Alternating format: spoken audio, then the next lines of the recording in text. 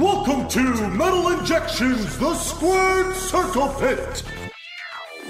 Today's special guest, former WWE head writer and Metalocalypse creator, Tommy Blacha. And now, here's your host, Rob Haspani. It's Rob. The road to WrestleMania is here, and thank you for tuning in once again to Squared Circle Pit.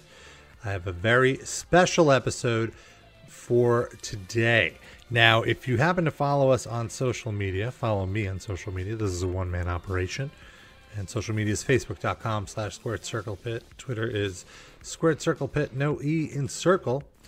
You may have noticed that I teased a special guest who was in the video of a one-night stand video, the original ECW one-night stand, where Sandman came out to enter Sandman.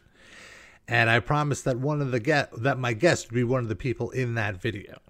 The person that I'm talking to today is not in that video, but the person I was referring to in that teaser was Bubba Ray Dudley, who was going to be the person I was going to have as my guest for this episode. But at the very last minute, I finally was able to lock down this interview with Tommy Blacha. And we actually spent a bunch of time talking about Elimination Chamber. And because of the timeliness of what we talked about, I'm going to be pushing back the Bubba Ray Dudley interview, which was awesome, to 2 weeks from now. And I'm going to post the interview with Tommy now. And now, if you're not familiar with the name Tommy Blacha, you are definitely familiar with his work. He was the guy who took over when Vince Russo left WWF at the time.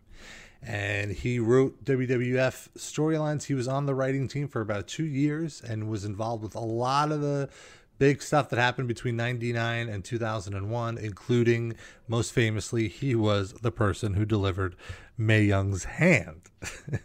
And he also was involved with the Triple H Stephanie wedding storyline. He shares a bunch of cool stories about working with Vince McMahon and the nicer side of Vince McMahon that you don't typically happen to see.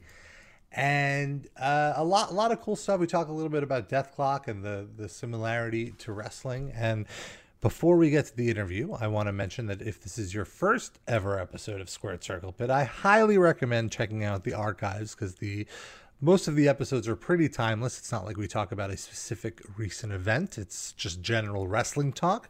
And I have a ton of wrestling personalities. I've built up quite a queue of wrestling personalities, including my most recent episode was with Eric Bischoff, who ran WCW. I also have had Kenny Omega and Chris Jericho, Frankie Kazarian on the show, and former WWE announcer Justin Roberts.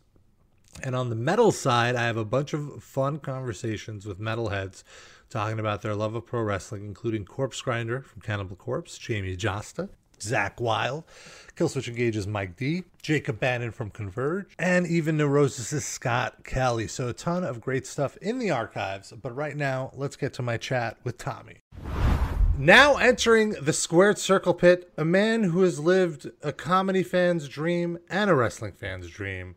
I have Tommy Blacha on the line. Am I pronouncing the last name right? Tommy Blacha. Well, you said you're Russian. It's Blacha. You know, Blacha is a pesky fly, but it's Blacha. But who says Blacha? Sounds like a vampire. But it means it's Polish. It means the metal tin, or like a policeman's badge is a Blacha, or a sheet that you make cookies on is a Blacha. So it's Blacha. Yeah.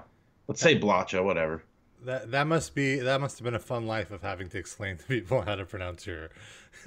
It's not too bad. You know what it is? It's like I'm in the Midwest, and sometimes then my sister would change it to Blacha, and then people would call me Blacha, and then I would say Blacha, but everyone puts an N in it, so yeah, whatever. It's not too traumatic. It's not like, Yeah, and when Street Fighter came out, you could have been like, oh yeah, like I'm a Street Fighter character. I'm Blanca. Sure. Yeah. Everyone puts an N in it. They love to. So I mentioned it's so traumatic for me. For those who aren't up on their IMDb, I just want to mention some of your credits. You were a writer on Conan. Were you the lead writer on Conan? Is that accurate? No, and it's head writer, not lead writer. Oh, head writer. Really stupid there. No, it's lead guitar player, head writer. No, I was a writer performer for like 4 years there, 4 or 5 years. Okay. Yeah. You also worked on Eric Andre, Moonbeam City. You Yep. co-created Metalocalypse Yep. with Brendan, and of course you do a bunch of the voices on Metalocalypse, including my favorite, which is Murderface, Oh, thanks. Mother Murderface is actually my favorite, to be honest. Oh, Stella Murderface. Yeah. It's funny. My mom's name is Stella, and we wrote that episode, and I remember just writing that one, and there was like a scene where he kind of hates his mom, and he like is looking at her chewing food, and he like starts to strangle her because he's like, I can't stand the way she chews. And my sister got kind of bummed because I was like, just the name Stella, I was like, oh, that's a good name, Stella Murderface. And then my sister was like, is that how you feel about Mother? And I'm like, no, god damn it, it's just like the name worked. Yeah. Like I was doing some secret thing. I'm getting back at my mother. So that's not true.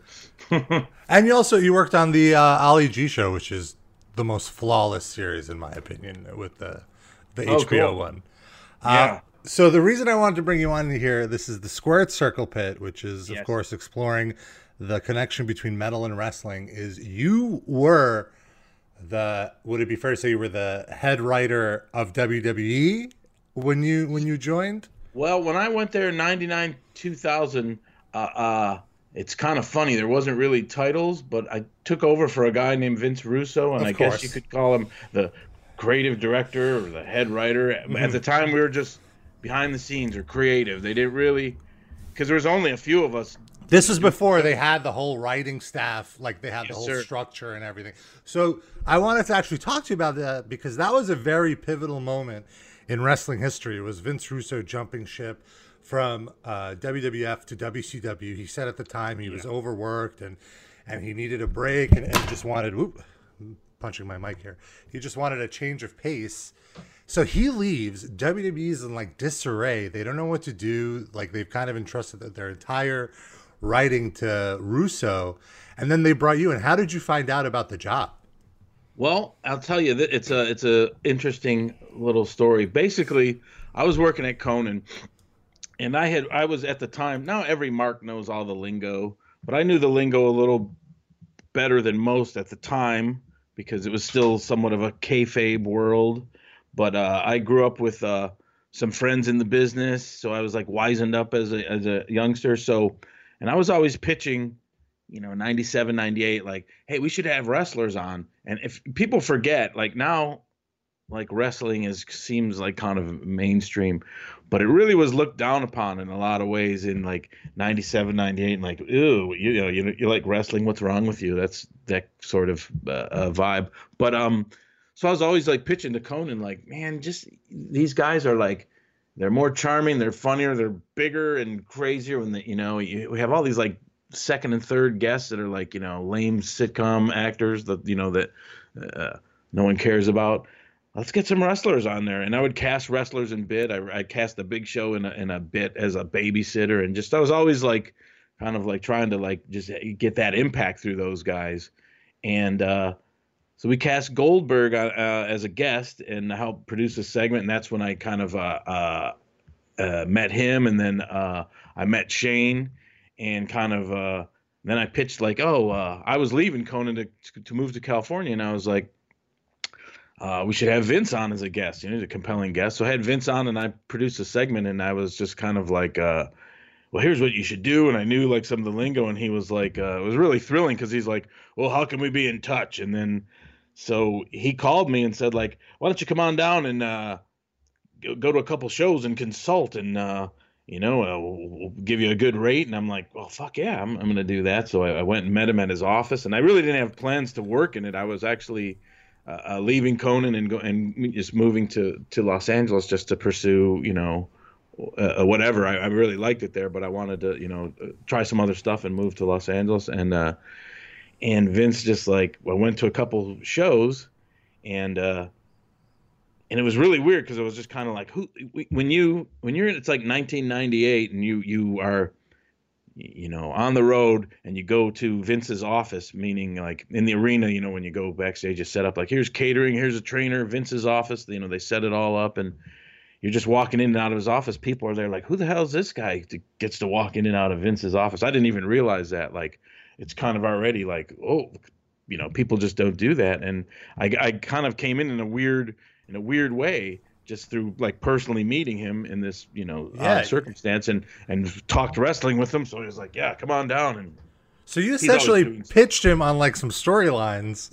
Not really. Or like, what was the gist of the conversation when you were saying like, oh, you guys should do this and this when you had him on Conan? I can't really remember. I just was kind of being a cavalier smartass. I was saying like, oh, the Goldust gimmick is blown up great. That's good. I like this. And we just had a conversation, and I kind of like, yeah, I think that's, that works for me. And I can't even remember, but I just remember like having a loose, good conversation about, hey, and I, threw some stuff around like, oh, when I was a kid in Detroit, of course we had, the Sheik's promotion, but I knew my friend's dad was one of the Mongols, and I knew this and that. And he threw some names, and just kind of, I think it could at the time, like, oh, this guy can, seems to know what he's talking about. And I think I had a couple other good experiences with like casting wrestlers, and like, so they just thought, oh, always looking for someone who's right. They were looking for a little more mainstream too at the time, because like you said, there wasn't a lot of mainstream respect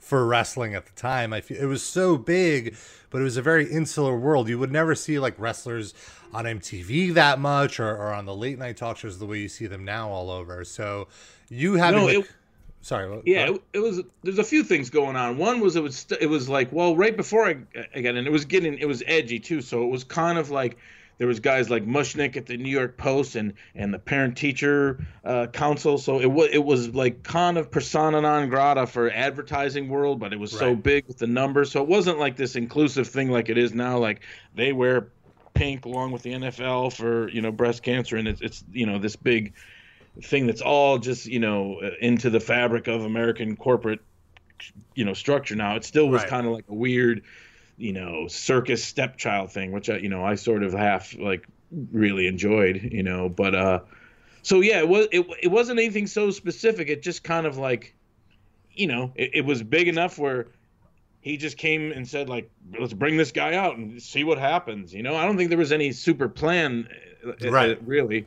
And this was while Russo was still there. Russo's there. So I go and it's kind of odd, because you're like, Russo's almost like, oh, who's this guy?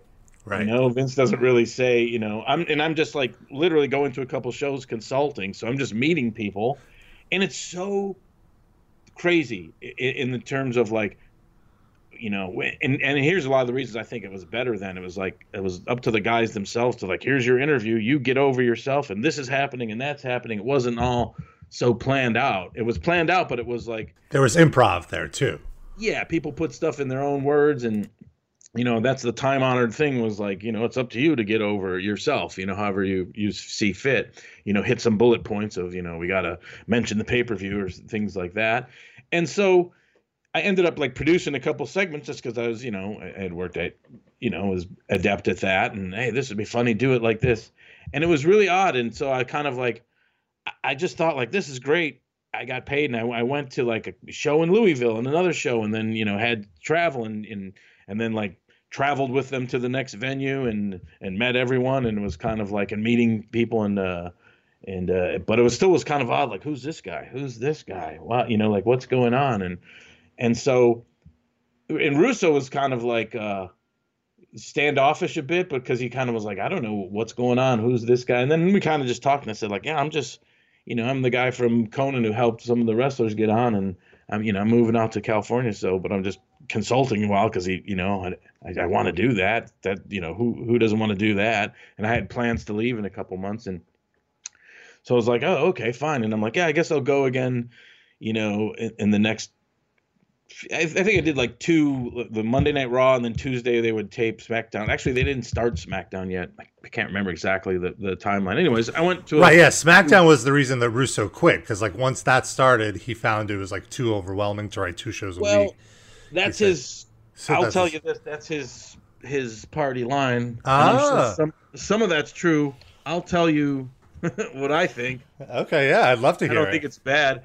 I think Russo quit because WCW threw, a huge amount of money at him. Yeah. That's probably the 90 percentile of it.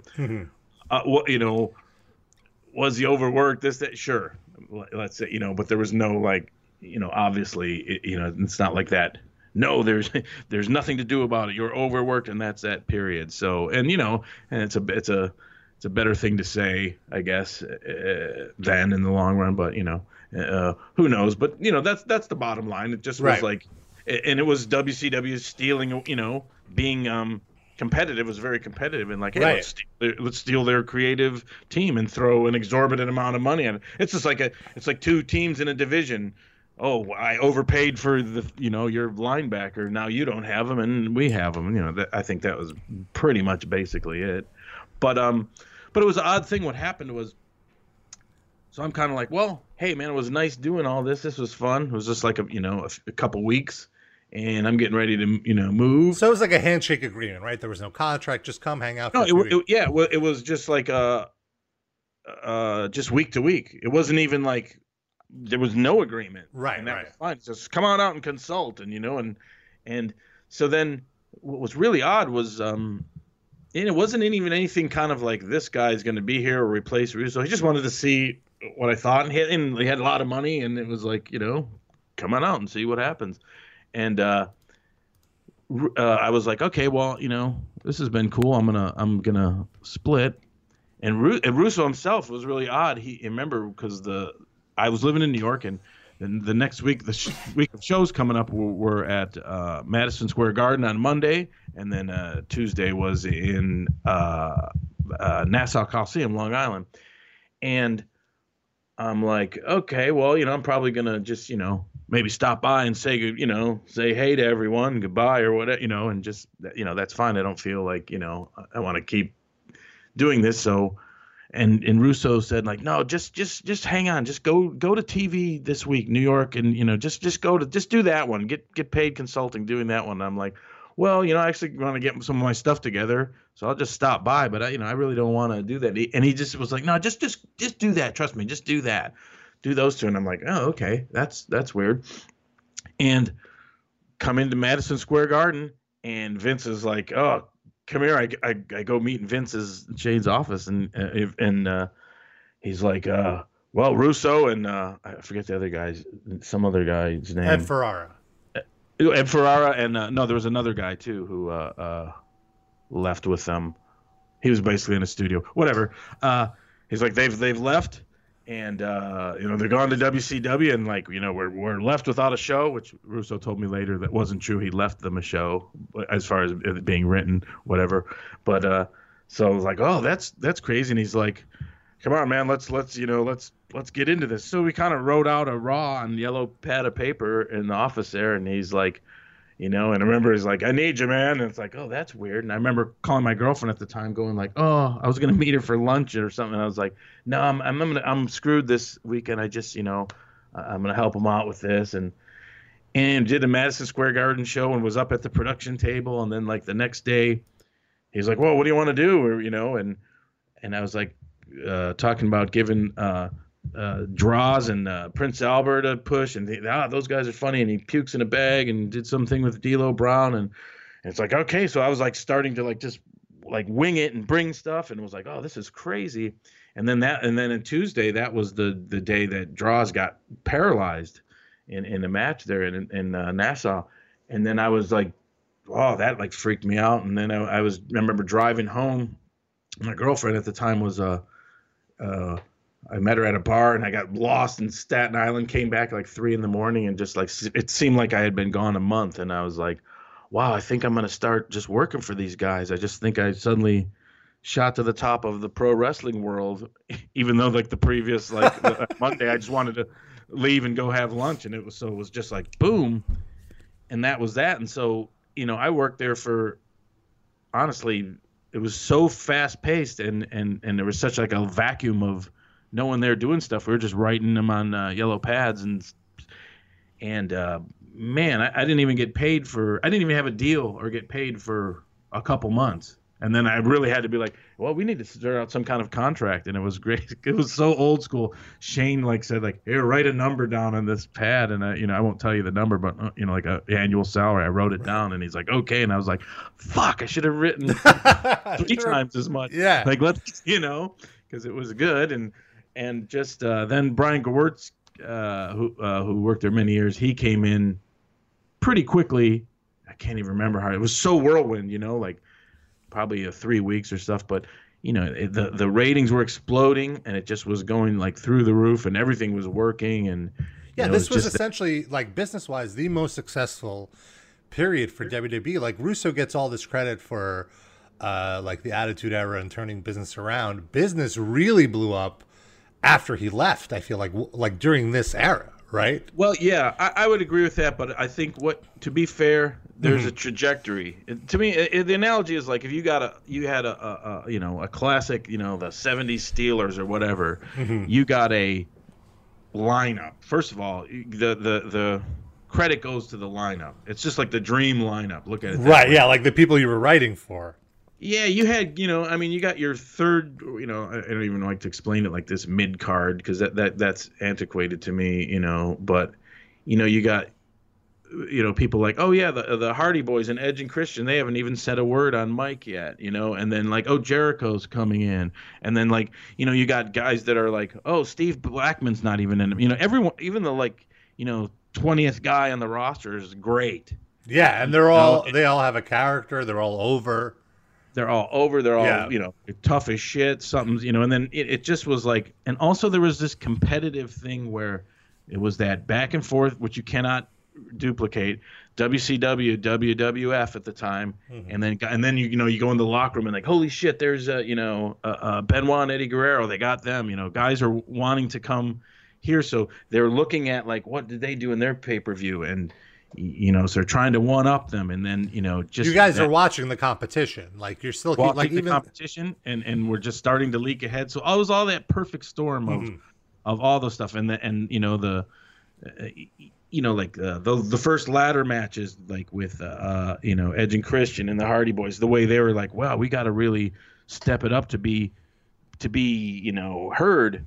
Because all this, competition's so crazy, and I didn't even mention like The Rock and Austin, and you got someone like Triple H who's taking like a kind of I don't want to say a backseat role, but he's like kind of being like, oh, those guys need a heel because they're so over and they're so dynamic and like an anti-hero. So you got like someone who doesn't get enough credit for that era sometimes in my mind, which is like Triple H being like, oh, he's just like, selling to these guys, and he's like, he's a big, huge guy who is just, selling to the top tier at that time. And then let alone you got like, oh, the Undertaker's hurt and he's going to come back. You're just like, you just have so much stuff to, it's just like a football coach that's just like, oh my God, I got like all these Hall of Famers on the roster. You had the best talent. Right? Yeah, you just touched on so many things I wanted to ask you about. So to be fair, just to bring it back. Yeah. That's kind of set in motion, so you don't, sometimes, you could say like it wasn't until Russo left, so it's giving Russo props, but at the same time saying like, well, the roster is what gave the trajectory and put everything together, and also, when it comes down to it, if you want to percentage wise, The Rock and Steve Austin take at least a big 60% chunk of the credit for all that, and then once they're so over, then everyone else is like everyone's stepping up their shit, constantly.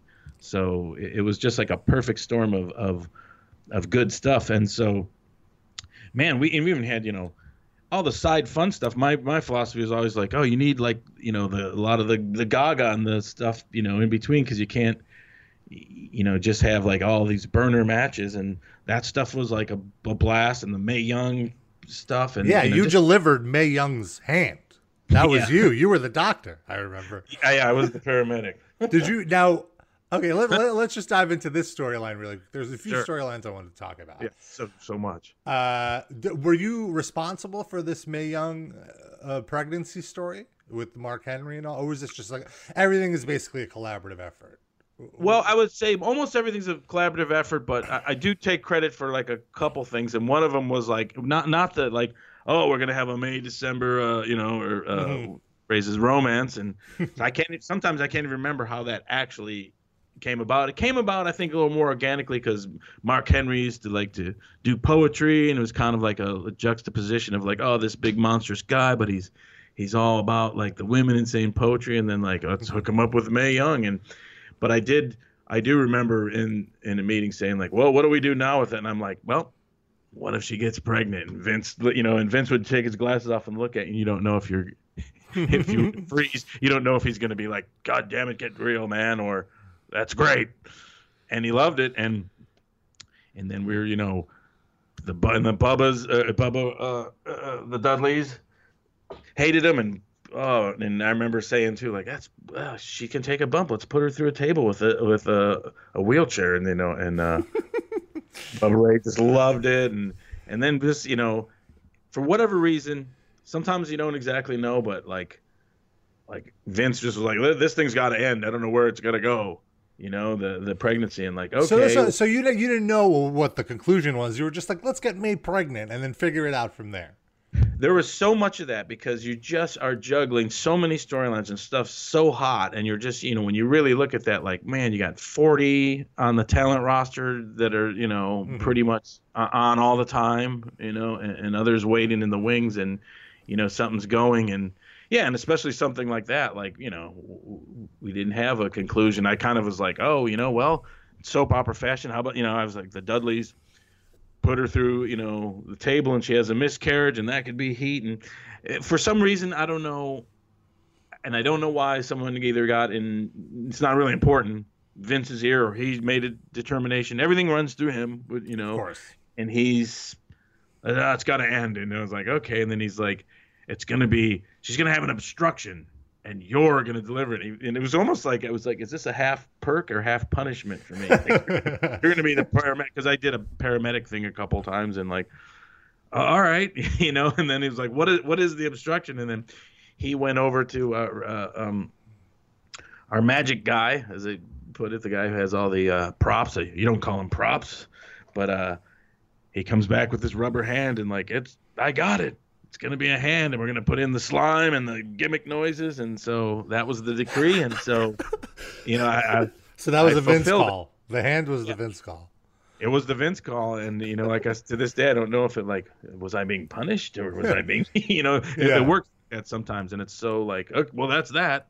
Did you see all these? Oh, sorry, go ahead.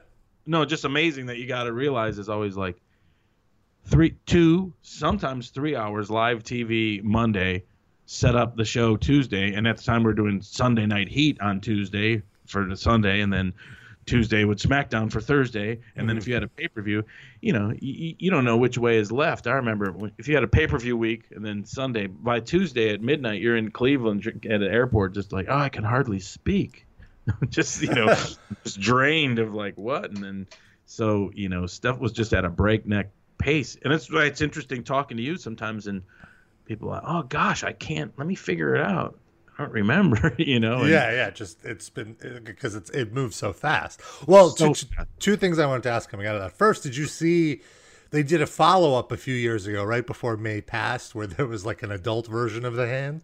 Yeah, I saw a little bit of on the internet. Yeah, running around. That I thought was a fun little throwback. And the second is, I was wondering, like, so what was the pace of writing the shows? You meet up with Vince during the week and write it out on a notepad? Because like I've seen scripts leak from like the last few years, and it seems like every promo, word for word, is written out. Every announcer, like segue, everything. How yeah, when we were there, we'd pretty much, it all depends who you're dealing with sometimes too, but you'd usually like peel off and have like a little speech if it's someone who you want to like memorize all it, but generally it was kind of like bullet points, and so the scripts would come out with, kind of a bullet point, like, show open, go here, backstage interview with The Rock, mention, what happened at this, upcoming this, some bullet points that we've, to lead this through. And then, someone like Rock and Austin, you either like leave it up to them or you go works. Hey, here's some suggestions. Hey, and basically you're kind of guiding them to like, well, remember to important shit to say is, you're feeding the pay-per-view, or here's what's to be kept alive.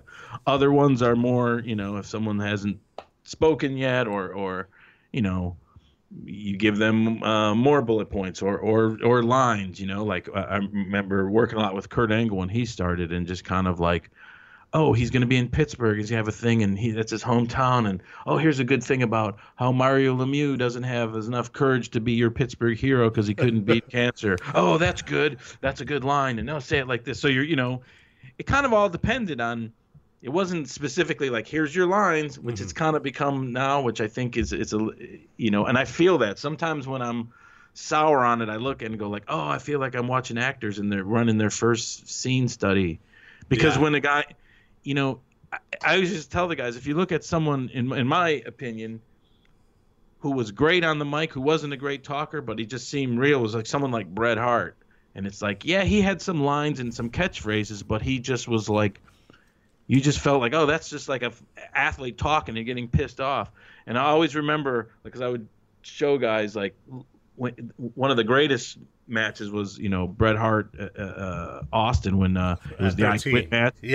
Yeah, which was, to me, the pinnacle of like, oh, wow, because you always got like, how can you get two guys over that are big and one has to lose and it has to be definitive and they both are happy? And that's the perfect one, because Austin came out of that like, he's so tough, he bled from the head and he would never give up, you'd have to kill him. But Bret beat him, so they just were both worked. And they had these lead-ups where both of them are like on a split screen. Oh yeah, those promos were, that was the writing during that era was just like the long-term planning and their promos and their true hatred. Yeah.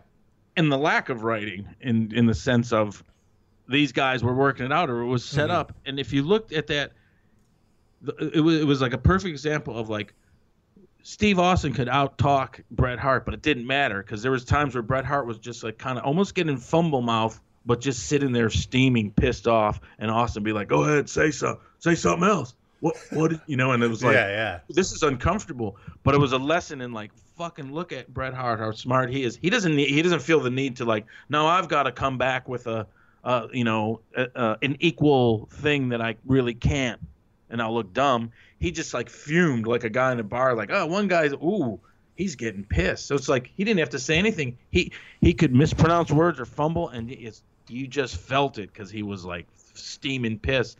And sometimes that doesn't happen a lot now, because everyone's like, and I think guys make mistakes like, well, I've got to have, what's my catchphrase and what's my thing? And it's like, just be real, for lack of a better word. And so I kind of enjoyed that. And so the era I was at, you'd feed guys. So it was all like kind of case by case basis, but you still was up to them to be like, yeah, get this over.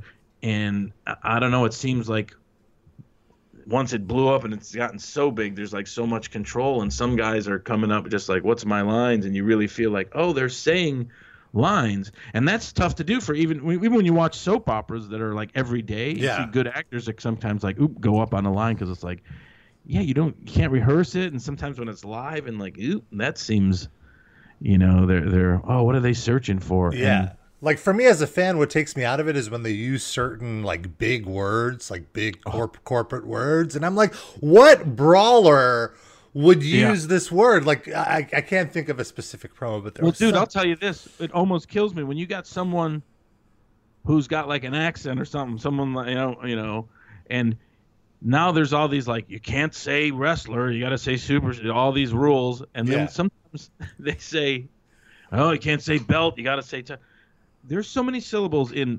WWE Universal Championship. It's like WWE unit. It's like 20 syllables.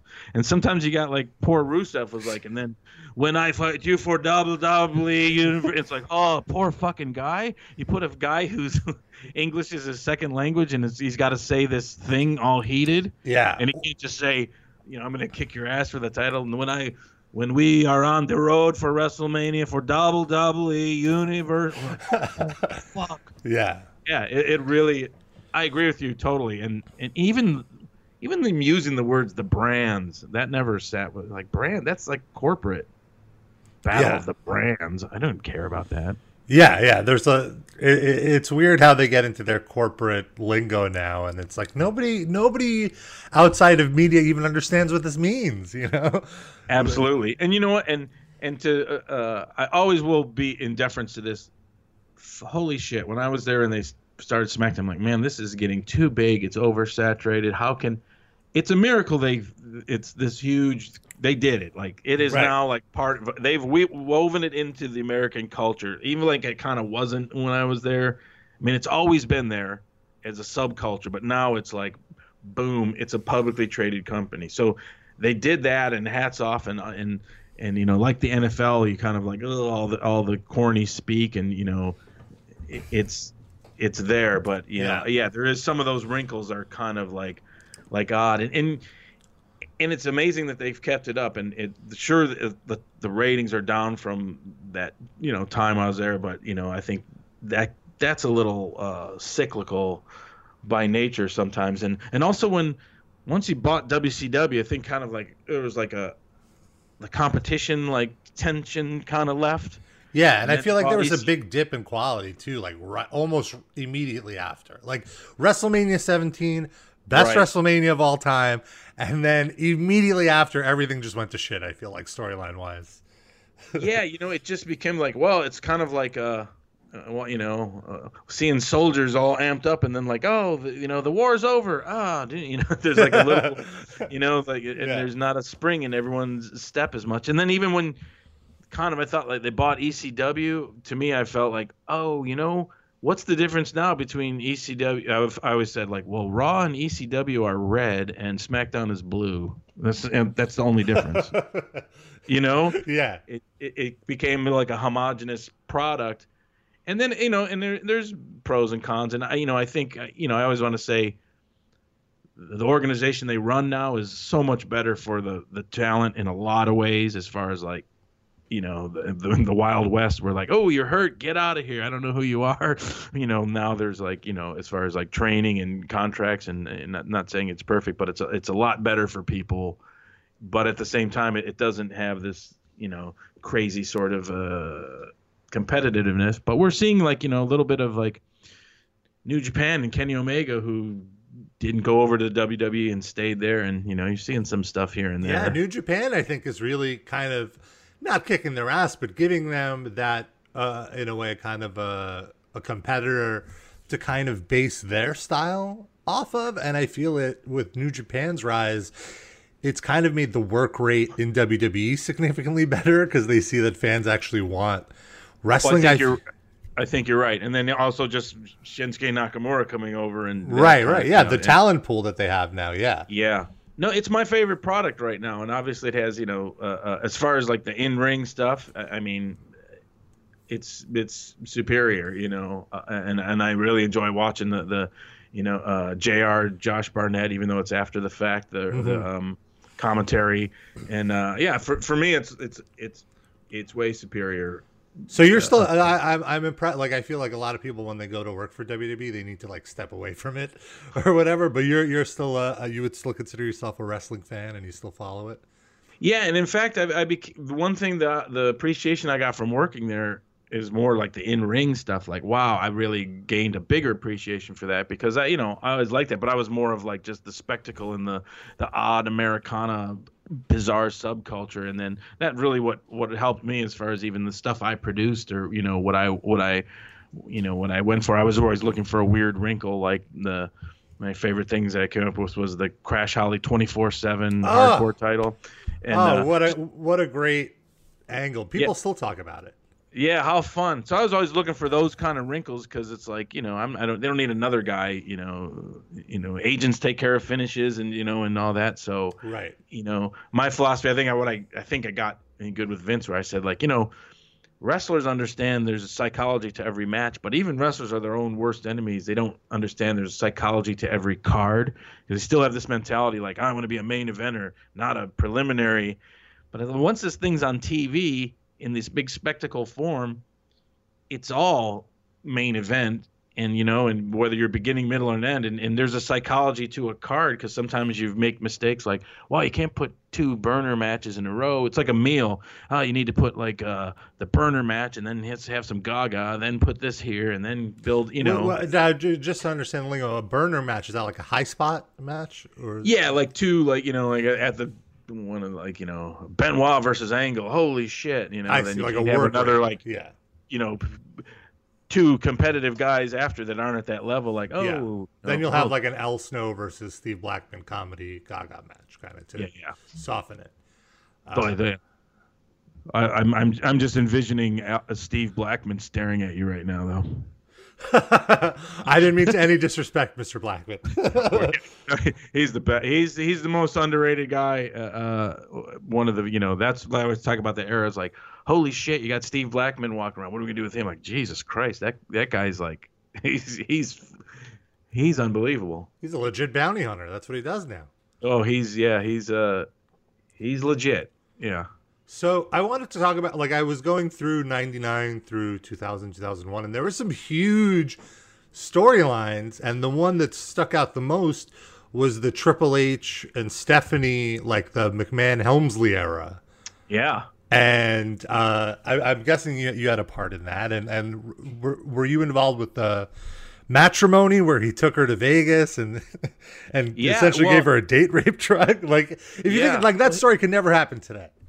Here's the thing. Yeah, that's all fascinating. It's still fascinating to me. And even from being there, this is what I love about, like, so many smart marks now. Well, I think I heard this or whatever. And I'm like, dude, you could be right there and you not know exactly how things come about quite often, Yeah. So, I remember when I went in, my whole thing to him was always like, hey, I think the more the McMahon family's involved, the better. All that stuff. It's so intriguing. And I remember writing things for him saying, like, when you hear of that East Coast Irish American family that's the closest thing to American royalty, most people think of the Kennedys. I think of the McMahons, and so I was always like, that, do more of that whenever. And it was my opinion, and he liked that. And then he had this wonderful, like, old school decree that was like, we have every once in a while we got to have a wedding. Whatever reason, people love weddings. They're always ratings giants. And then I thought, like, oh, yeah, that's right. He had Macho Man and Uncle Elmer. Just like, it was just in soap operas, like, have a wedding. Wedding is just an occasion. And I'm like, all right. So his daughter and Tess, and that was going along. And I remember doing bits with them, shopping for fucking tuxedos and all kinds of shit. And then I'll tell you what, man, I don't know. I don't know to this day. It just can't, because sometimes it's like that. You're okay, because you kind of you're with them all the time. You're having breakfast, like, the venues, and you see them like 8 times a week. And okay, what about here's some more stuff, and come up with stuff, and then suddenly, like, well, here's what's gonna happen. Triple H is gonna. I was like, oh, he is, okay. So that was however that came. An end around behind the scenes, and not like I was, have to be privy to everything in any way, shape, or form. But that was just like a decree that was dropped on us in like a little bit of left field, before it happened. Like, oh, okay. So I think that was a case of like him pitching it to him and them laying something out that, which I was actually appreciated, because like, oh, there's some solid direction. You got it, boss. So do you think Triple H pitched that to Vince, and then Vince pitched it to you guys? So I think that's a good assumption. I see. And but like I said, you never felt like, what the hell? It was so much shit that it was so busy. You're just like, right. Oh, less work for me. Great. This has been figured out. I don't have a direction. Not necessarily less work, but like right. Less confusion for me. Right. And then a big part of that story I felt was, I believe the pay-per-view was Armageddon. It was like the last pay-per-view of the year, and it was Triple H, where it's Vince McMahon. And first of all, I believe a week or two before this, Vince McMahon won the world title on SmackDown, which got a lot of heat from like people like, oh, it's the booker, giving himself the belt. Vince McMahon isn't a wrestler. But for me, exclusively as a viewer, And the way you wrote, it's not like Vince McMahon like did a super combo finisher on Triple H. Like he won, I believe there was like some interference or something. Like he won by mischievous ways. Of course, yeah. And just seeing that was malfeasance. Yes, and it was such a hype way to get the title on Vince, who clearly had no business being the champion. And then having that Stephanie turn at the pay-per-view was just, just A+ wrestling swerves. Yeah, because and it's exactly right. The difference is like, the fans they're infuriated. That's fine. Are they like, no, they're infuriated. Great, then that means he's got to get his ass kicked. He's got to get his comeuppance. So tweaking the fans are, it's fine, and also really. The purity of the belts and the championships, like staining stuff is like, yep, that like happens in all sports, let alone wrestling, for fuck's sake. So, none of that, it wasn't, I think you could look at like Jay Leno or David Arquette. That got poo-pooed in a bad way because those are guys that like, they showed up and through their celebrity prowess, they gave them something to kind of try to capitalize on something. And I think a lot of fans farted at that. Like, well, what the fuck is that? Where Vince is like, no, he's in there for the long haul. And he's, there's a big difference. So yeah, I think that worked tremendously well. And just to say more Triple H props, that Armageddon, that was the one, and I'm sure there was a lot of like military tanks and stuff out on the stage there. Oh yeah, I think like it was like "The End Is Near" was the song. Yeah, and they were going over something and climbing up the some kind of netting or something, and because there was some kind of like spot where it fell through something, and Vince fell poorly onto Triple H's knee and totally hyperextended it. So I remember that. Like before, and he had to like he was beat red and like fucked up, and that whole day before it's like he just like went and I think he got a shot up in the knee and wrapped it up and just hung out in the locker room just like laying there on the couch before the match, and then went out and delivered and then worked through that injury. So that was like sometimes you don't see like, that guy, he worked through, because I remember it happening out there like, it's like, and it was a moment like, is he fucked up? Is that it? Did he just blow his knee out? And he worked it, and then and also said like, Vince works stiff, and not not saying he doesn't have the ability, but like throwing those punches and when you're not like doing it day after day, there's a little margin for error. So like, you're walking back to like, I got about 6 knots on my head from, stiff punches that weren't, thrown right or whatever. It's like, sometimes that, you might not look at that. The Vince Triple H hardcore match from Armageddon.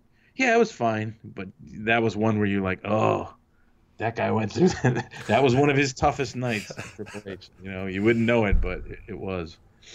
One of the most controversial stories of the time was the death of the Big Show's father. Yeah, that was great. I still have that image of Big Show riding the casket as Big Boss Man drives off. And I remember that was one of my proud ones too. And that was another one of those moments where I said like, "Hey, let's do this." And how about he busts in on his dad's funeral, like drags the casket away. And Vince took off his glasses again and said, "That's got to be done." That's what he said. We have to do this. And then I remember that was like right before Survivor Series, and then Big Show just wins the world title out of nowhere. Was that always the plan for Big Show, or was there like an injury? I think Austin got injured or something. Do you remember how that came about? Well, not specifically. Okay. Sometimes there just gets to be a little vacuum and something's happened. Like, well, let's put it on show, and kind of he's earned it, and we made him ride a casket. Let's give him the title. Yeah, and I do remember, and I can't remember this, but the Austin did have like some kind of neck issue that took him out of the pay-per-view that was in Detroit. And I remember where he got hit by the car, if you remember that one. Yeah. That one was really interesting. This is a good story of how wrestling works sometimes. That pay-per-view is all set, right? Mm-hmm. And Detroit's my hometown. I remember that one more specifically. So get a call from, which is funny. Like I remember first getting a call from Vince when I worked at Conan. Like, holy shit, that voice on the phone. Hey man, hey, how you doing? Like, it's Vince McMahon. I'm like, holy fuck. And so I'm like, it's Vince McMahon's on the phone. Then months later, I get a 3:00 in the morning. Hello. Oh Jesus, it's a totally different feeling. Oh God, it's Vince McMahon on the phone. He's like, Austin's got hurt his neck. Got to got to think about redoing the pay-per-view. And I think that was Saturday night, and they were flying to like a 6 a.m. flight to Detroit Sunday from New York is like an hour and a half, 2-hour flight. Meeting in Detroit, it's so all hands on deck. So like holy shit, the whole got to rework the pay-per-view. And that's what's great about those, everyone there just like you just work through it, switch it up. So it was kind of, and that's one of these things, like, I don't even know whose idea it was for Austin to get hit by the car. It may have been mine. It may have been someone else, but it was not important because it's almost like, okay, what do we do? He can't, like, how do we keep alive? Oh, he gets attacked. I don't know much. He gets hit by a car. Okay, he gets hit by a car. You're off and running. Mm-hmm. So it's like, I don't know, someone said it. And so then, like, and sometimes the wheels are in motion and it's such a machine. You're like, I don't know who called who to get some kind of stuntman. So some stuntman's coming in, and he can't get a local. It's all like breakneck speed or get someone from somewhere else. So this guy's coming in, and I used to work at Arena, like selling like popcorn and ice cream in high school, and like a concessions runner, and it was at the Joe Louis Arena, and I'm like, oh, here's a good where the car's coming back by the river. It's a good spot. So we ran down there and like, okay, we're under a little construction. Like, oh, good, there's a chain link fence. It was all like, okay, do it there. A limo will come and, it's fucking wrestling, flying by the seat of your pants. And, like, it's funny, moved to Hollywood after. Like, do you have a permit? Get out of here. What do you mean? We're blowing up an ambulance. But so kind of like setting it up like, okay, and you're going to do it before and then, or had to wait right till like, think like, it's all so tense. Like, the sun went down, so it still looked like it was dark, but we're going to like pre-tape it, then take it to the truck and roll it in a later segment, but not too much later, because there's a lot of like, and then had to readjust, on the fly with the broadcasters. Okay, this is still Austin's night. Austin is going to come in and blah, blah, blah. And then that'll be a big deal, hit by the car. And then like the broadcasters all the way through it can be like, oh, what's going on? And all the interviews can just kind of like, what happens now? And who, what's going on? So becomes, the focus of the night. So you're doing all that, and it's kind of great because people are like, I think JR, whoever, like, all right, yeah, I got it. We'll just switch it up. And this guy was like getting a goatee put on and shaving his head. And it's kind of like, oh, can you be like, wear like okay, the shot's going to be so far away. Kind of like get a few cameras out there, get some out of focus. He'll be coming in with his luggage and okay, he'll look like Austin, get the jeans and like a flannel shirt. And this guy was like, oh, we're doing it now? Like he kind of like hem and hawed a little, this stuntman. And I'm like, and I said like, dude, if you don't do it, I'm going to fucking put padding in a shirt and I'll shave my head and I'll set the camera up farther away and I'll do it. And Vince was like, yeah. And I'm like, oh, fuck, they fucking would run me over. And so, and you're so like, oh God, I hope this fucking looks right. And then they did it far enough, and I just remember being out there and then like, boom, did it, and they're like, okay, that looks good enough, and you could kind of cover it like, holy smokes, Austin who's in that car? And the great thing about that was, so that became that night, and like, whoo, pulled that off. Then it had its own life, which was the funnest, craziest thing about working at wrestling at that time was like, then all these fucking wrestlers are pitching like, hey, I should be the one to hit Austin's car. Then there was a storyline like, who hit Austin? And then everyone was, you had this huge overarching angle that just worked into everything. Like no one trusts anyone. So you're just like, oh, we got this whole direction to go that I don't think you could have pitched it like, Vince, I want to pitch this, and right. So wait, Austin gets hit, and it would never have worked. But once the reality of a situation dictated it, then that next week it became. Then everyone's vying, and Rikishi was ultimately the guy. He did it for The Rock. He did it for the people. Right. So all this, and for every one of those, there was like it's Taz because he's a believe me, there's. So you guys were going through the roster of like who it could be, because like of course, like you said, the Who Done It is the best type of wrestling. Phone calls and everyone's because everyone wanted that rub. Right. So everyone's pitching you that they're the ones who did it, and they have their own backstory who would on want why. To be the one? Yeah. Were there any other serious considerations before Rikishi, or it's just like you kind of got to a point where you're like, all right, we need to reveal we need to end this? How did that's odd? Serious considerations, that would be up to Vince at the time. Certainly, in my work ethic or whatever is kind of like, well, here's why this guy would work. Here's why this, it wasn't a lot of like Mark sometimes think like, so you really like, I didn't want.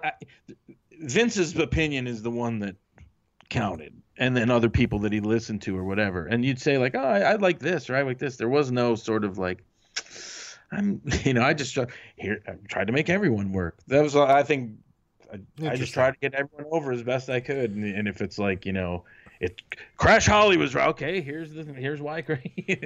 Yeah. I want it to be Lita. Okay, you got it. It's Lita, and here's why. And so. Essentially, you're writing for an audience of one, right? You're writing for Vince. Vince has to like it.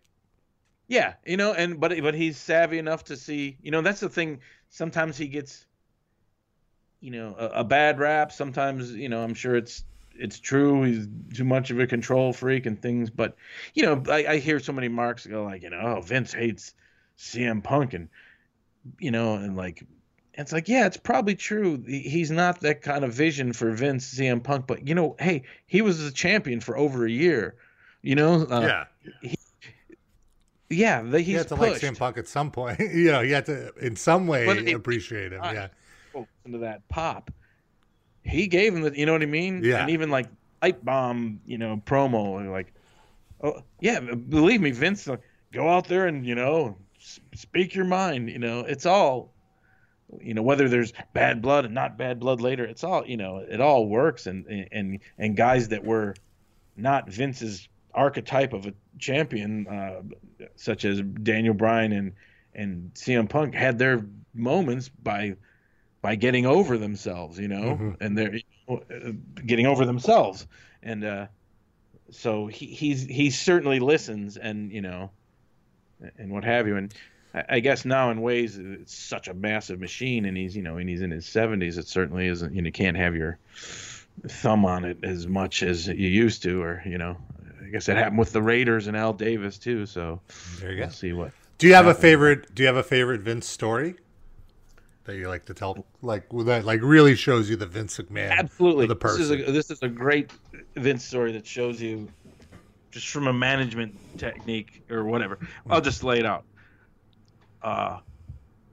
Okay, we're somewhere like when you're doing something backstage that's physical, and like I said, the show's live, but sometimes you'll pre-tape something at a certain point and take it to the truck, and then they'll kind of like roll it in and then manipulate it so it seems like it feeds into something that's happening live. So in other words, like, okay, Raw, we're going to do the first segment. In between these segments, we had like a big show Kane thing backstage with some chairs, and then we'll pre-tape that there, and then this, that, and then in segment 5 we'll roll that pre-tape and go to here. And so, you don't do everything live in that sense. So and the tricky part sometimes is you got to have a floor manager or whatever there on the mic, because if you're doing something backstage in between a certain time, like a commercial or something, you got to watch out that the live show's entrance music of a guy coming out is going to ruin the pre-tape you're doing. So sometimes you'll be like, okay, we're ready to do this here. Shit, we're not getting going. And hold on, don't do it. Wait till so-and-so's fucking music is, because there's pyro or something that's really loud and you're backstage. And okay, once that passes, then we can, do the segment during the match or whatever, if that makes sense. Yeah, you just don't want the music to tip off the reader of what time. Like, this is happening now. Like, wait a minute, that's the Undertaker's theme, and he came out in the second segment. What? Right. Yeah. So, and when you're doing anything physical with chairs, you don't, it's like one-time shot. They're gonna do something that hurts, and what have you. So there was this guy. I don't remember his name. Well, let's say he's Joe. Fuck. He had his headset on, and it's kind of like, okay, and Vince, are you ready? All right, we're gonna do the thing, and. I think it was Big Show came to the most intimidating guys, ran chair shot or something, and then like the guy was kind of like he fucked up. He didn't say, "Hey, wait, we should wait until the music comes through." And then during their argument, pyro and someone's shit goes off, and they just like stop and go like, "Oh," because they just like took a chair shot, and we're like, and I saw this guy, young guy, just go like ashen white, like, "Oh, I fucked up bad." And not only did I fuck up, I got like the Big Show and Kane, like, "What the fuck? I gotta fucking do it again. God damn it." And Vince grabs the headset off the guy like, "God damn it." And it was like, oh boy, that guy's just like, he just wants to walk away and go to the airport. And so they do it again, and Vince, all right, he controls it and works fine. So it's at the end of the show, a little post-mortem meeting in Vince's office. Vince goes like, who's that guy, that fucked that up? Joe or whatever. And like, yeah, go get him. And I'm like, okay. Hey, Vince wants to see, and this guy's, oh, fuck, And Vince is very good about knowing all the crew, but, not everyone interacts with him that much. Mm-hmm. And he goes like, hey, brings him in the office and like, I know it's scary and everyone's blustery and, and yelling, but when you got that headset on, you got to realize you're God and what you say goes, and you got to be, you got to be up for the moment, and you got to tell them to stop, and, that's that. And if you yell, it's fine. All right, and the guy's like, yeah. So then the next production meeting in the next city, he's like, we're gonna do a little backstage thing if Joe has his shit together, right? So the point of the story is like Vince didn't fire the guy. He he built the guy up. He you know what I mean? It was like kind of like, oh, that's like a fucking leader, that's you work in so many shitty things in Hollywood. We're just like, hey, get rid of him, or just it's like a bad thing happened and. Vince is like, oh, not a bad guy. Then, so that guy had like a badge of honor. Now he's like, oh, I got yelled at by Vince, and this happened, and now he became a better employee. He became happier. You know what I'm saying? It was like right. Vince isn't this evil overlord that he gets this image put upon him. Of course not. And my God, he's modern era wrestling promoter. He's gonna have so many naysayers and enemies, but he's gonna have much more that like myself included, like treated me like a prince. I don't have bad things to say about him whatsoever.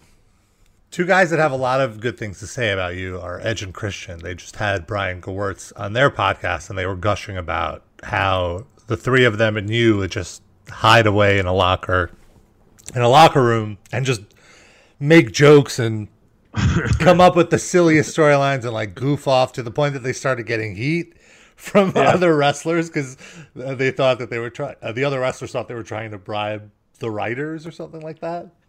Well, yeah, we're just fucking goofy Canadians, and I fucking liked and just being fucking goofballs, and it just was like, yeah, how come I can't be a goofball too? No, and you just and you guys like with them. You like their career was made, I feel, during your era with the TLC matches, their series with the Hardys and the Dudleys and just their promo work. I feel like I'm pretty sure they would be nothing without me. That I'll take credit for. You'll take all the credit. I'm sure they'll give you all the credit. Yeah, everything good, and then everything bad was their idea. Makes sense. It was a collaborative effort. What was great was that was really interesting because it was like it was the Hardy Boys and them, and the Hardy Boys had this like they're just like underdogs, right? And they just had that like at the time this amazing sort of like I don't want to use jobbers like a bad word, forever they came up through like, oh, those two brothers, they're, talent enhancement. And then they were there so long that it became like the Rudy story, like, oh my God. And then, they just established themselves. So, and Edge and Christian was like, oh, they're kind of like squeaky, clean, good looking, babies, but is there baby faces? Is there room for that too? And so they were interesting because you're always like, you're kind of like looking for what isn't there as far as like, oh, how, because it's kind of amazing. You got two, like I said, that roster's fucking just stacked. And those guys really responded because they're two guys that weren't like, on Vince's radar as being huge physical specimens or all this kind of stuff. So it's like, what can we do? And I just remember like, wow, like, yeah, just make them these, it was good because like, how can you be like goofy and entertaining, but then heels? And I remember having an early thing like, we're kind of like, oh, and it was really like, we need heels. Like, yeah, these guys can be heels. And often I still feel like it's so hard for people to just come out as baby faces if they don't, even like The Rock or anyone. It's like, you got to have like a heel turn. Everyone did. Hulk Hogan did early in his career, and Dusty Rhodes just to learn how to have some personality. It's so difficult to just have hardly anyone could be like Ricky Steamboat, like just baby face day one over huge. That's right, pretty, because it comes off as cheesy and inauthentic, right? Like it's and it's just difficult to be. Yeah, it's just difficult. You can't be believable in that sort of like happy-go-lucky kind of way.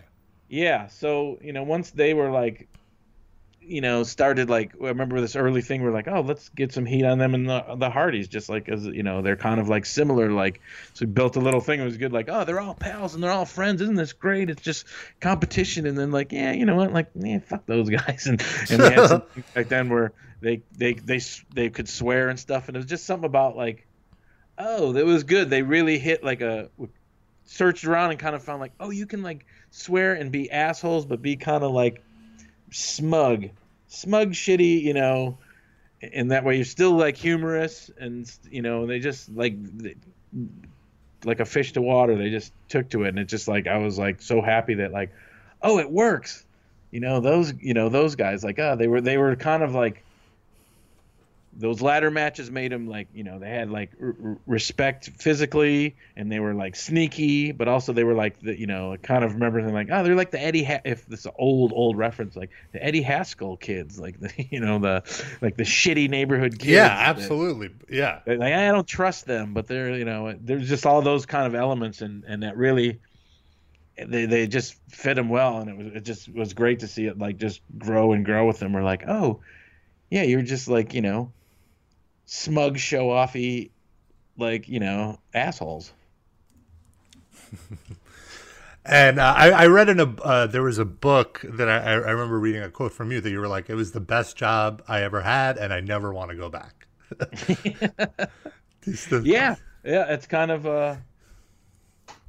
true. It's like, well, it's like, wow, you make this your life or don't, really. So I don't want to put a lot of negativity on it, because I think just it's one of those like, marry that girl, or you got to leave town. Right? Is this how I want to spend the rest of my life? Like, you hit that point, you hit that wall, because it is a rough schedule. You're traveling at least 3 days a week, right? And then you're working out at the office. Yeah, you're on call all the time, I'm assuming. Yeah, it's crazy, and that's not even so bad, that kind of grind. You know what it is? It just. And again, I don't want to be negative. I really felt like, oh, that was a great time. And now there's like bigger writing staffs, and it just seems to be there's less of I tried to start a mixed martial arts promotion with someone, and it went kablooey, and it was kind of like going to be a hope, some humorous stuff with it, but you'd have a lot more satisfaction in a smaller promotion, like I can understand why guys would want like, go work at NXT and have like that more direct, because even though it was so massive when I was there was still that kind of vibe. And I think once it became, you just saw like, oh, it's really becoming a big machine now. And again, that's not to say, that's just the way it is, that's the way it well, has you're not to saying be. it's good or bad. It's just that's where the company was going. Like you said, when you got there was no structure to the writing team, and I'm sure while you were there, that's when like Stephanie was promoted to like the head of the I don't know if you were still there for that, but and then they were trying to build the team, right? Even that was like, there was a team and there was structure, because it just happened. There was just stuff to do, and you did it, and it all there was structure from decades of the WWF being on the road. and in different. Oh, we're here, we're in this arena. So there was incredible structure, and it just so that there wasn't titles or there wasn't this kind of like, it's a little bit. I guess the phrase I sense that it became a little bit if you hear the phrase, the tail wagging the dog in some respect. When I was there, everything emanated from the road. It's so brilliant because the TV shows are from live venues and there's no overhead, and everything else, whatever happened live, that was king.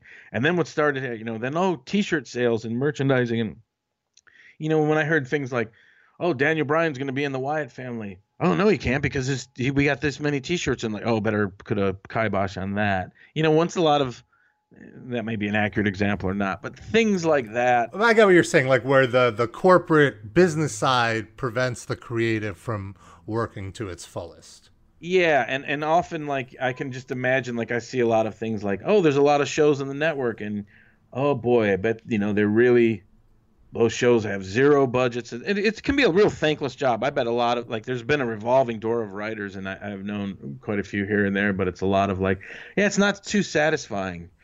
It can be not satisfying for a lot of people because you're like, oh, I'm spewing out this stuff, and some guys got fired. I think the wrong guys got fired, and I don't, it's just, it's such a massive bureaucracy now because there's like, 2 writing teams, and and I think it's always fun for the agents. I don't want to speak for them, but it's kind of like, oh, they've got, here's a 5-minute match, do this or whatever, but.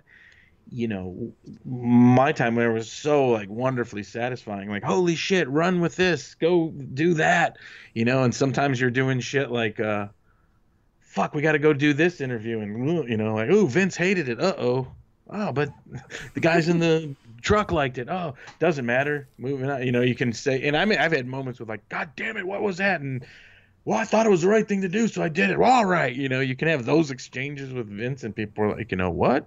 Like, yeah, you're just like, there's just so much to do, and it was such a. So you've yelled back at Vince. This seems like something that most people would be afraid to do. Well, in the sense of like, just like I said, not real. Yeah. I don't want to put. But just when you believed in something that you did, or you were just like, I had to do this. Don't be that shitty journalist and take that. Right? What? No. Well, that's going to be the headline. No, just more like I said, like, you stand up for your shit and take heat. Right. He doesn't mind. Yeah. And I think. Do you remember what your last gig, like your last show was? Like where you parted with? You know what? It kind of like leaked because I went to England a couple times and did those pay-per-views. Mm-hmm. I think one of the England ones was because that actually, even though I was like off and moved to California, I think I did a couple of those because sometimes no one wanted to do them. And actually, at the time, they were great because it wasn't like there wasn't the network or whatever. They were kind of it wasn't a couple of those were just pay-per-views for England. Right. So it was a little out of canon in a sense. Yeah, and so it was a little more loosey-goosey. And I remember doing some fun stuff with Edge and Christian out, just making. I'm like, let's just go out front and make fun of people's bad teeth and big ears, and and taking pictures of the fans and just like picking them out, like just being rude, and there was like no. Yeah, there was no pressure and no stakes to just like, do what you want, and the matches were, so it became like a fun thing, even though the schedule was so tough. We're like, oh shit, got to fly to, that always put like a travel wrinkle into it, but they were pretty fun. So I think that was the last one. I can't remember the probably like Rebellion or something like that. Can't remember. Well, I wanted to talk about like. I'm sorry. You should look on Wikipedia like the whole. Oh yeah, I remember that. Oh right. Before I let you go, because you've been very generous here with your time, I did want to talk about Dethklok just really quickly because when I first started watching it, I didn't realize your connection with WWE at the time, but it very much felt written kind of like a wrestling show. In the sense that there was like this evil faction trying to stop Dethklok, and Dethklok were like these anti-hero, kind of like Steve Austin type. And they were the best metal band, and it was so brutal. And Were you kind of bringing sort of like your wrestling storytelling into this cartoon? I'll put it this way: you kind of look for a common denominator, and what I don't think I phrase it like that, like it's wrestling. What I learned at wrestling was like, oh, this is not reinventing the wheel. And even when I look at like acting and even like movie acting and whatever, it's kind of like. And it's the same shit in wrestling applies, even though it's different lingo. Like, oh, you get your facial and you get your point over, and we got to get heat on a heel. And you're like, oh, and you're writing a script or you're making a movie or whatever. Like, oh, who's a heel? Well, what, you got to get heat on this person. And here's, it's all the same mechanisms, So that's kind of like you cut through that. It's just storytelling. Yeah, ultimately it's storytelling, and it's character building is really the, which is the thing you learned at wrestling. Like, oh yeah. Build it, it's like, oh, you can't introduce someone as evil. They got to have something to build, I use those wrestling. You got to get heat on that guy. You can't just go out there and expect him to be booed. It's got to do something, Yeah. So so really those same things apply, and certainly, the being in a band and the violence but being in a wrestling when I was there was kind of like, it's like managing a sports team, writing for a soap opera, and being on road with a rock band too, just in terms of the, the road life and the spectacle. So I guess, a lot of those things might leak through and,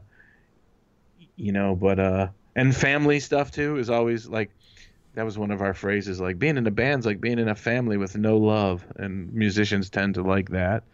So, but there's certainly like similarities between musicians and wrestlers in that road life and performance and a lot of that stuff. So I imagine some of that leaked through, and then you just filled in the rest.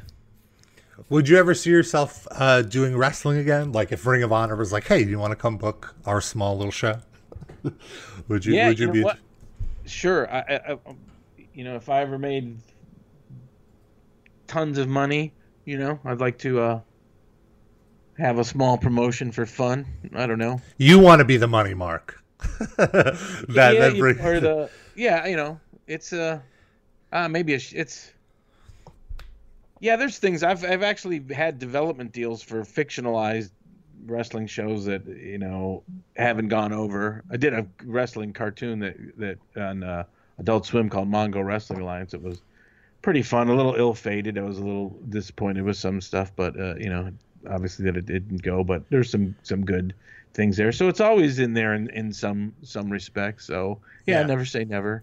And you still follow it. You still watch. It sounds like you keep up with it pretty hardcore. You dropped on the New Japan references. Have you ever gone to a PWG show?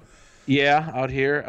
Yeah, I know a few guys still, here and there. I like. I didn't go to Long Beach for the New Japan, but I'm gonna go. I think hopefully the next one. I kind of I drift in and out of the big WWE. Mm-hmm. Product. I'll check in every once in a while with NXT, like this guy, like that guy, and I did actually see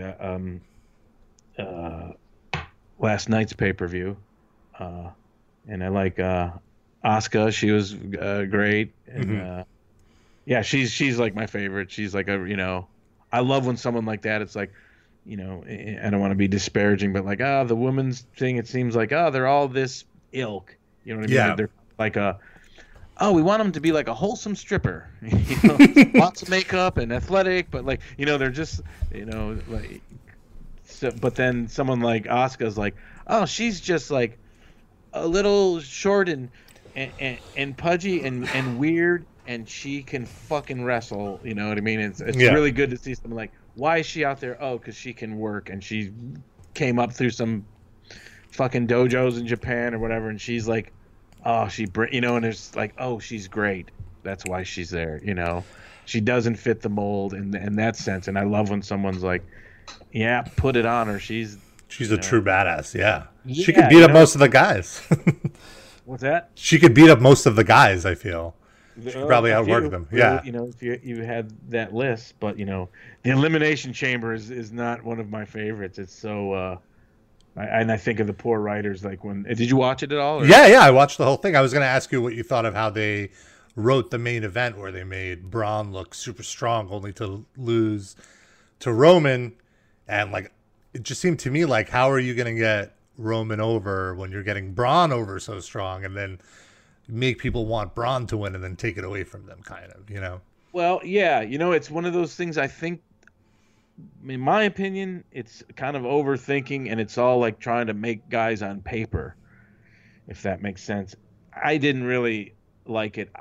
I think, Braun's like, you look at him like, oh fuck, that's a 400-pound guy. Looks, he's got some stuff. He's great, but if they're doing like Andre the Giant spots, and I thought it got a little silly with that like ultimate beatdown, and he springs them all off, like, really, all those guys, and then he, it's kind of like, I don't know. I think they should make him work more like just work him different. I don't, because we've seen bigger guys, even though he's huge, and it's just like, it's that lumbering.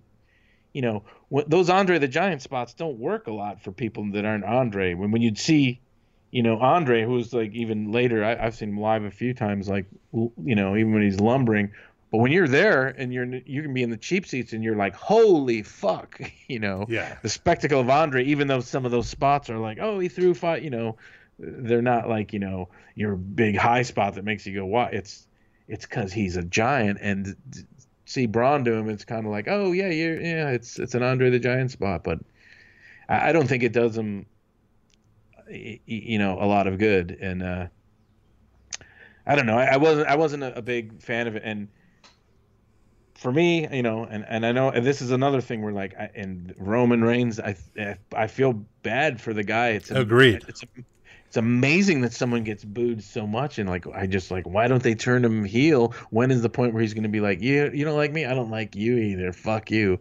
And I think that's, they turn him baby again later. That's if they turned him heel a year ago, he would be the biggest babyface in the company right now. Like, they could have worked it back to where he's a face now, but they just didn't want to do it. I guess, again, like you were saying, for the corporate reasons, which is, I'm sure he pushes a lot of merch to kids, and if he's a heel, kids aren't going to buy his stuff.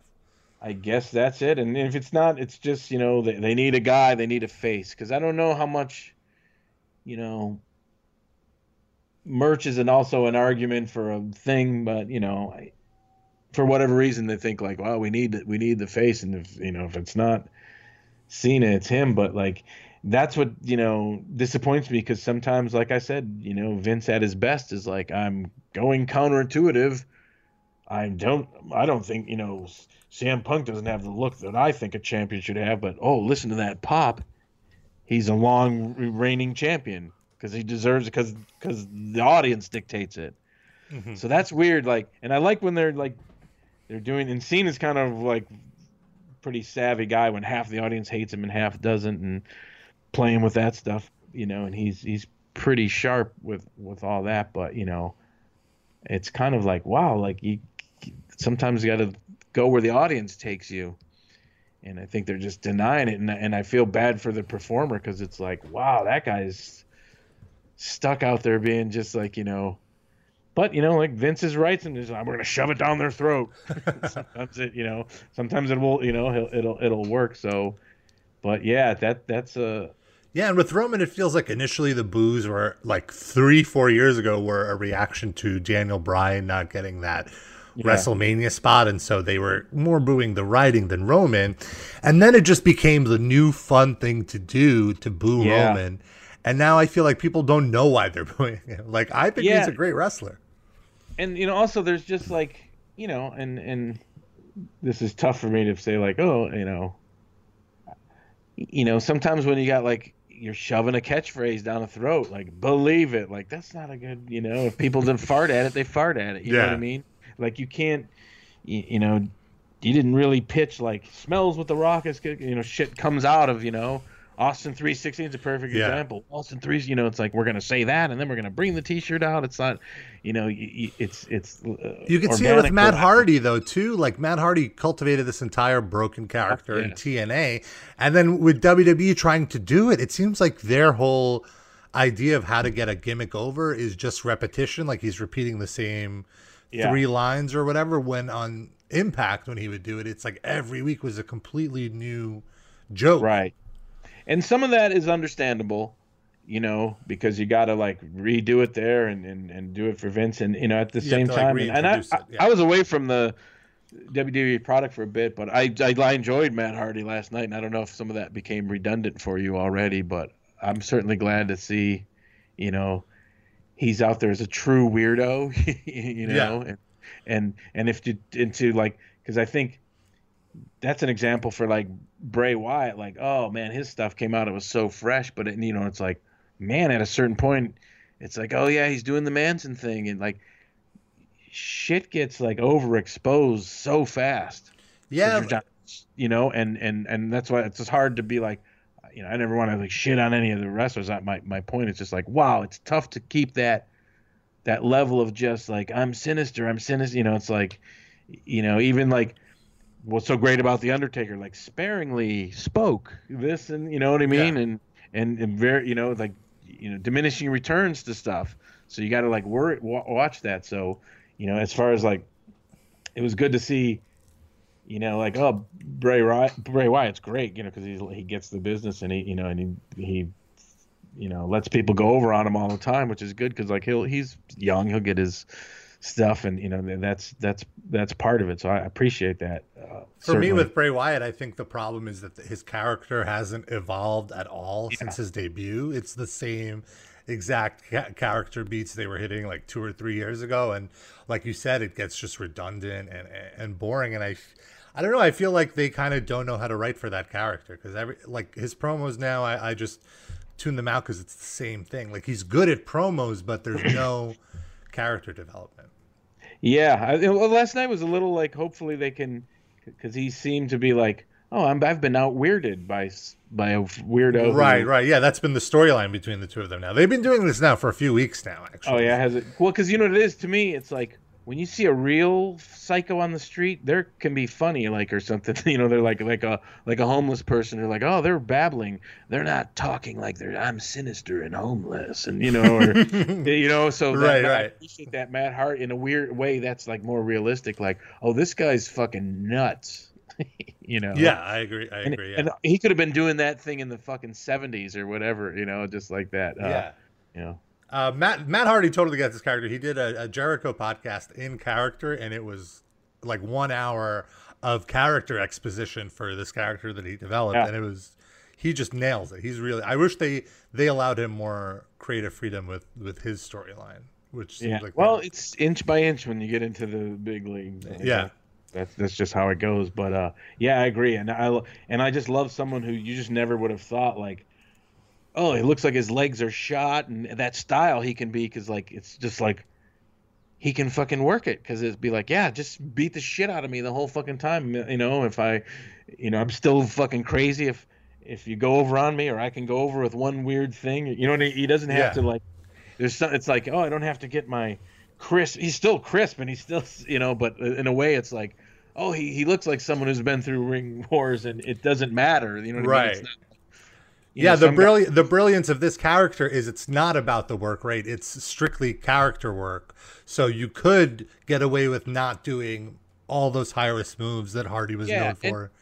And he still has a work rate, but he still looks like his legs are shot, and that's fine, because he's nuts, you know. So that, you know, some guys that when they get older, and they're just like, you know, and they're just all like high spot guys, and then they're just a little slower because they're older, and the announcers are just being like, hey, he looks better than ever. Like, well, don't, you know what I mean? There's that doesn't. I wouldn't go that far, yeah. Now, I'm not going to mention any names, but just like, ooh, but then, you know, it's why Flair could work forever, because he's dirty and he's weird and he sells, and you know, he's like, oh, and he's fucking 60, you still buy him as like a fucking crazy old man. He doesn't have to be, you know, this massive force like that, and that's what's always, you know, great about those guys that age like that. Like, oh, thumb in the eye, something weird, oh, fucking psycho. You know, they can go on into old age working like that. I hear you. Well, Tommy, look, I appreciate your time so much. I feel like I could chew your ear off for another hour. You just reminded me of Flair coming in. We could talk about that. I don't know if you were there still for that, and like the NWO angle that they did. So much stuff I would love to talk to you about, but I don't want to take up any more of your time. All right, man. Thanks. Yeah, it was fun. It's always interesting, even for me to be like, oh God, I don't remember. Oh right, yeah, there was that. I think I'm gonna have to go look at all this stuff and try to remember more stuff that comes back, because it's just, sometimes like that Austin story, like you tell, even the people involved. Oh right, it's like they just burn through that shit. It's amazing. Yeah, it just happens so fast while you're in it. You don't take a step back to think about everything that goes into it. And even I feel bad because I'm always conflicted, because the smart marks and they should do this, and certainly in some ways I'm one of them with a little more insight, but I always have to end on, this fucking machine is still cranking out thousands of hours of TV and doing it at a high level. So, I'm still in awe of that and in respect of that. Right. Yeah. There's 52 weeks of original programming. Yeah. 6 hours a week. Yeah. I critique it and not necessarily criticize. I always want to end on that. Like, okay, that's still fucking amazing. So good work to all involved. All right, you have an open invite to come back on the show whenever you want. If you do find yourself getting nostalgic watching these wrestling matches and want to talk more about them, I would love to talk to you about them. All right, man. All right. Hey, cool. And the only thing I got to promote is of course. My dog's Instagram, Curtis the Dog with a K. Curtis the Dog with a K. One word, Curtis the Dog. Huge. What kind of dog is it? Oh, he's a half husky, quarter chow, quarter Samoyed, right from the streets of Chinatown, Echo Park, Los Angeles. Wonderful. Good guy. All right, man. Thank you. Thank you so much, Tommy. I really appreciate you taking the time. Thank you, man. It was fun. See you. Have a good one. Bye. Bye. I feel I could have talked to Tommy for at least another hour, but, he was already being very generous with his time, so I didn't want to take up way too much of it. But thank you so much to Tommy for being super, super cool and talking. And even at the end, we got some Elimination Chamber opinions from him. And, I thought the show was there. It wasn't necessarily bad, but I thought the Ronda Rousey segment was perhaps, if you think about the least they could possibly do with Ronda Rousey, that's how I feel the segment turned out. It was, I don't know. We'll see what happens on Raw tonight, but I wasn't too excited about it. I guess if I were to say something positive, is at least the fans by the end of it reacted properly to her.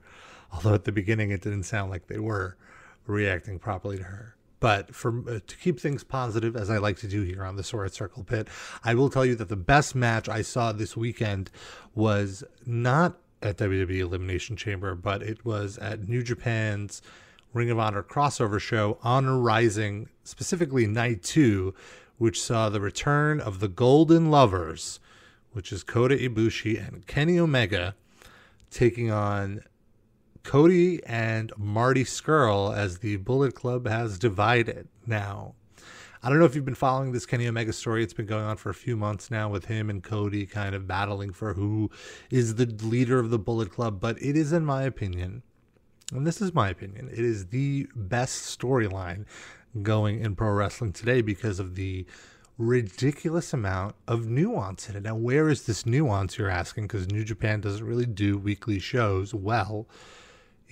Cody and Kenny and the Young Bucks and Hangman Page, they have a weekly YouTube series, Being the Elite.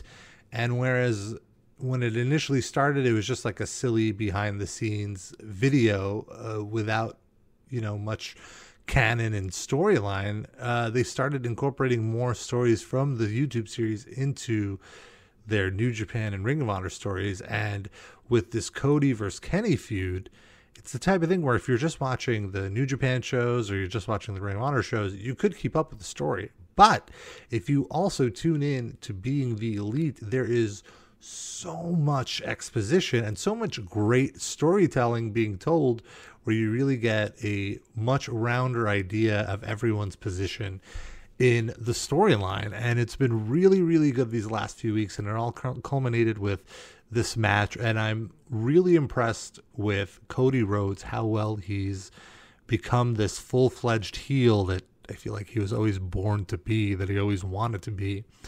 And the way he's being the protagonist to Kenny Omega's essentially love story with Kota Ibushi. You know, we laugh about it, but they're called the Golden Lovers. There's a lot of hinting at that. And I was really impressed with how huge the reaction was for the Golden Lovers. Like, Japanese fans are eating this up. And it's been really fun, and I'm really looking forward. It seems like they're teasing for next month in Long Beach in California.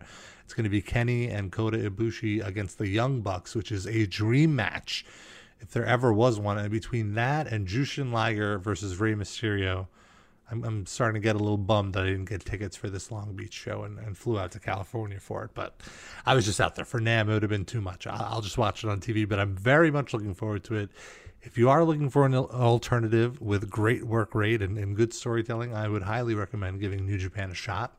If you don't know where to start Friday nights on Access TV. They have a weekly show. It's a little behind where the storylines are. Like, they basically redub shows from a few months ago with Jim Ross's commentary on it, which is a treat in and of itself.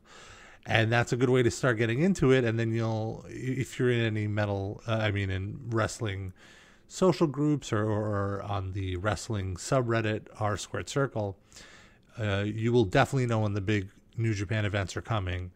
And they're definitely worth getting into. It's definitely worth taking the time to get into New Japan. I'll leave you with that. And again, usually I don't hype the next guest, but since I already have the interview in the can, I want to remind you that in about 2 weeks, I'll be posting my next interview. It's with Bubba Ray Dudley. And of course, I'd always love to hear from you, what you thought of the show, any suggestions for guests, or any feedback you might have. You can always hit me up on social media. I am Rob Injection on every social media that I'm on, which is Twitter, Facebook, and Instagram. And you can also follow the Squared Circle Pit pages. I constantly post old wrestling clips, fun memes and stuff on Facebook.com/Squared Circle Pit, Twitter.com/Squared Circle Pit, no E in circle for the Twitter handle. That's all for me. See you in a few weeks. Thanks as always for listening.